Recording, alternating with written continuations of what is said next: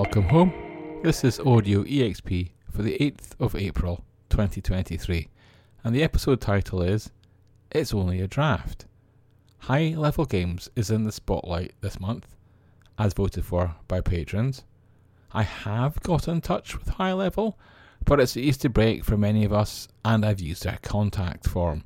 In Geek Native's experience, those forms can be slightly prone to being eaten by spam gremlins, so I might reach out via social media. I don't do that immediately because it feels a bit aggressive, a bit stalky, and a bit high pressure. Indie publishers don't need that in their lives. I'll talk about a popular CEO stepping down from an RPG and board game publishing studio in just a bit. And I'm linking the idea of avoiding pressure to have more fun in your life here. But first, let me say that there will be no Audio EXP podcast next week.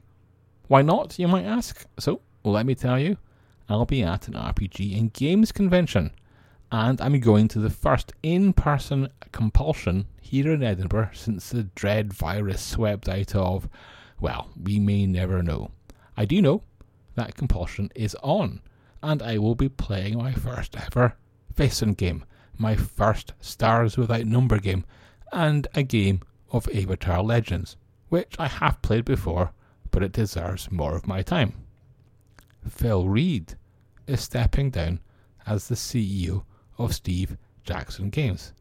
He is staying with the studio, still doing creative stuff, but he isn't behind the wheel anymore. He's grown the company and done this through troubled times. He's also attempted to diversify, ensuring that those big title games that must drive so much revenue aren't driving all the income. Munchkin, I'm looking at you. Phil has also had a string of amazingly successful Kickstarters, so he'll be spending less time at Steve Jackson Games and more on those. No one is being promoted from within Steve Jackson Games to replace Phil, and Steve isn't stepping into the position. The new boss comes from an area I know little about: painting minis. She is Meredith Placco, the boss of Turbo Dork, and Meredith is staying the boss there too. What does this mean for Steve Jackson Games' future? I don't know Meredith, but I'm sure she's fantastic. She plays GURPS. If SJG had appointed an RPG name to the role, then we could predict more RPGs in the studio's future. Or if it had been a tabletop games name, then more of those. Meredith, I think, is in the middle grounds. Now, there is a statement from Meredith, but apparently she's so excited, rather than speaking, it sort of screechy dinosaur sounds. Hey, I make those too. Leaving draft and also becoming a new thing is Tales of the Valiant. Tales of the Valiant is what Cobalt Press's Project Black Flag has become. The clue, the reminder, was in the name. Black Flag was a project. The rule set that is Tales of the Valiant will come to Kickstarter in just a bit, and you can sign up for alerts now. There will be 2 books, The Player's Guide and The Monster's Vault. Once released, there's also a license that cannot be meddled with, and that will govern the core fantasy role-playing rules. Anyone else can use those for their games. Why isn't there a GM's book? Well, perhaps that will come later. Perhaps that will be setting specific, and the clever new supplement model for Tales of the Valiant will be settings come rule engine tweaks worth buying. Now, there have been a few releases this week. One is the release of Chaosium's basic role-playing universal game engine for Orc. Orc has the same origins as Project Black Flag. It is a response to Wizards' previous attempt to mess with the open gaming license. Orc is being coordinated but not owned by Paizo, so getting Chaosium on board is significant. I'm excited, as basic role-playing is the guts of games like Call of Cthulhu and one I recommend, Rivers of London. However, I wasn't expecting this so soon. As far as I know, Orc is still in draft. That's the title of this RPG-heavy news podcast this week. I guess Chaosium is so confident with how Orc is going that they felt it was okay to release the basic role-playing system ahead of any final rubber stamps. I may ask contacts. It feels a bit cheeky, and I may have misunderstood, but it might become very important later. There's another new release out this week which has my attention, but since we're talking D&D, let's stick with that for this week's drama. When WotC backed away from the mess that the attempt to tinker with the OGL had become, they decided to make the 5e rules Creative Commons. They also set up a D&D's Creator Summit, and I saw people moaning that they weren't invited, but I thought it was a good idea.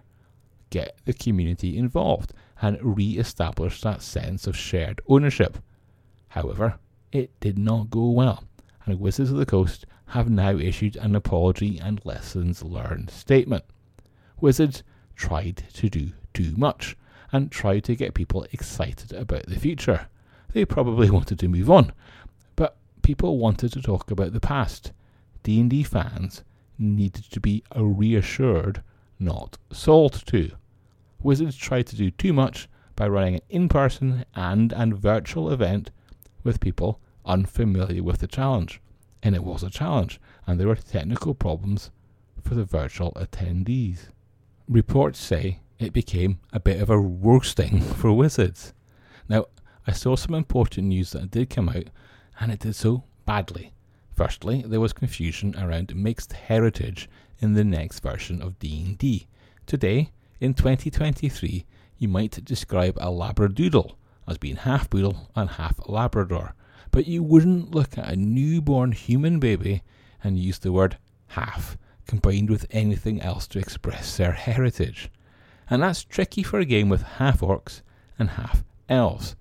Wizards will keep both, but will do so in a way that feels a little bit less like we're still in the 40s, or the 70s when D&D was born.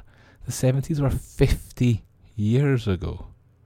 The other bit of D&D news is that Wizards is dropping the one D&D brand. The next edition of D&D will simply be D&D, or D&D 5e, perhaps the 2024 edition. And I think this is clever. It's not D&D 5.5 or D&D 6, it's the same game with a wealth of content and creators already. This is clever because it makes it hard for any grassroots movement to boycott the next edition. Books will still say compatible with 5e or something like that, and the community will still support Hasbro's product. The second reason is that sense of ownership and the maze of content around it. With the rules now in Creative Commons, that maze could grow, and rather than try and set up a competitor brand with one D&D, Wizards are staying put in the centre of the 5e maze. All the roads will still point to Wizards' game. And it may even be cheaper if it means managing fewer SKUs, leading to easier financing deals with popular titles. And deals like that must be on the radar now, given the movie's success. So, that other big release that has me pumped, it's a fantasy even older than D&D. It's a fantasy nearly old as Lord of the Rings. We're talking about Jack Vance's Dying Earth. Goodman Games has released the official Dying Earth setting for Dungeon Crawl Classics. As the name suggests, the Dying Earth is set in the far future where the world is strange and sometimes hard.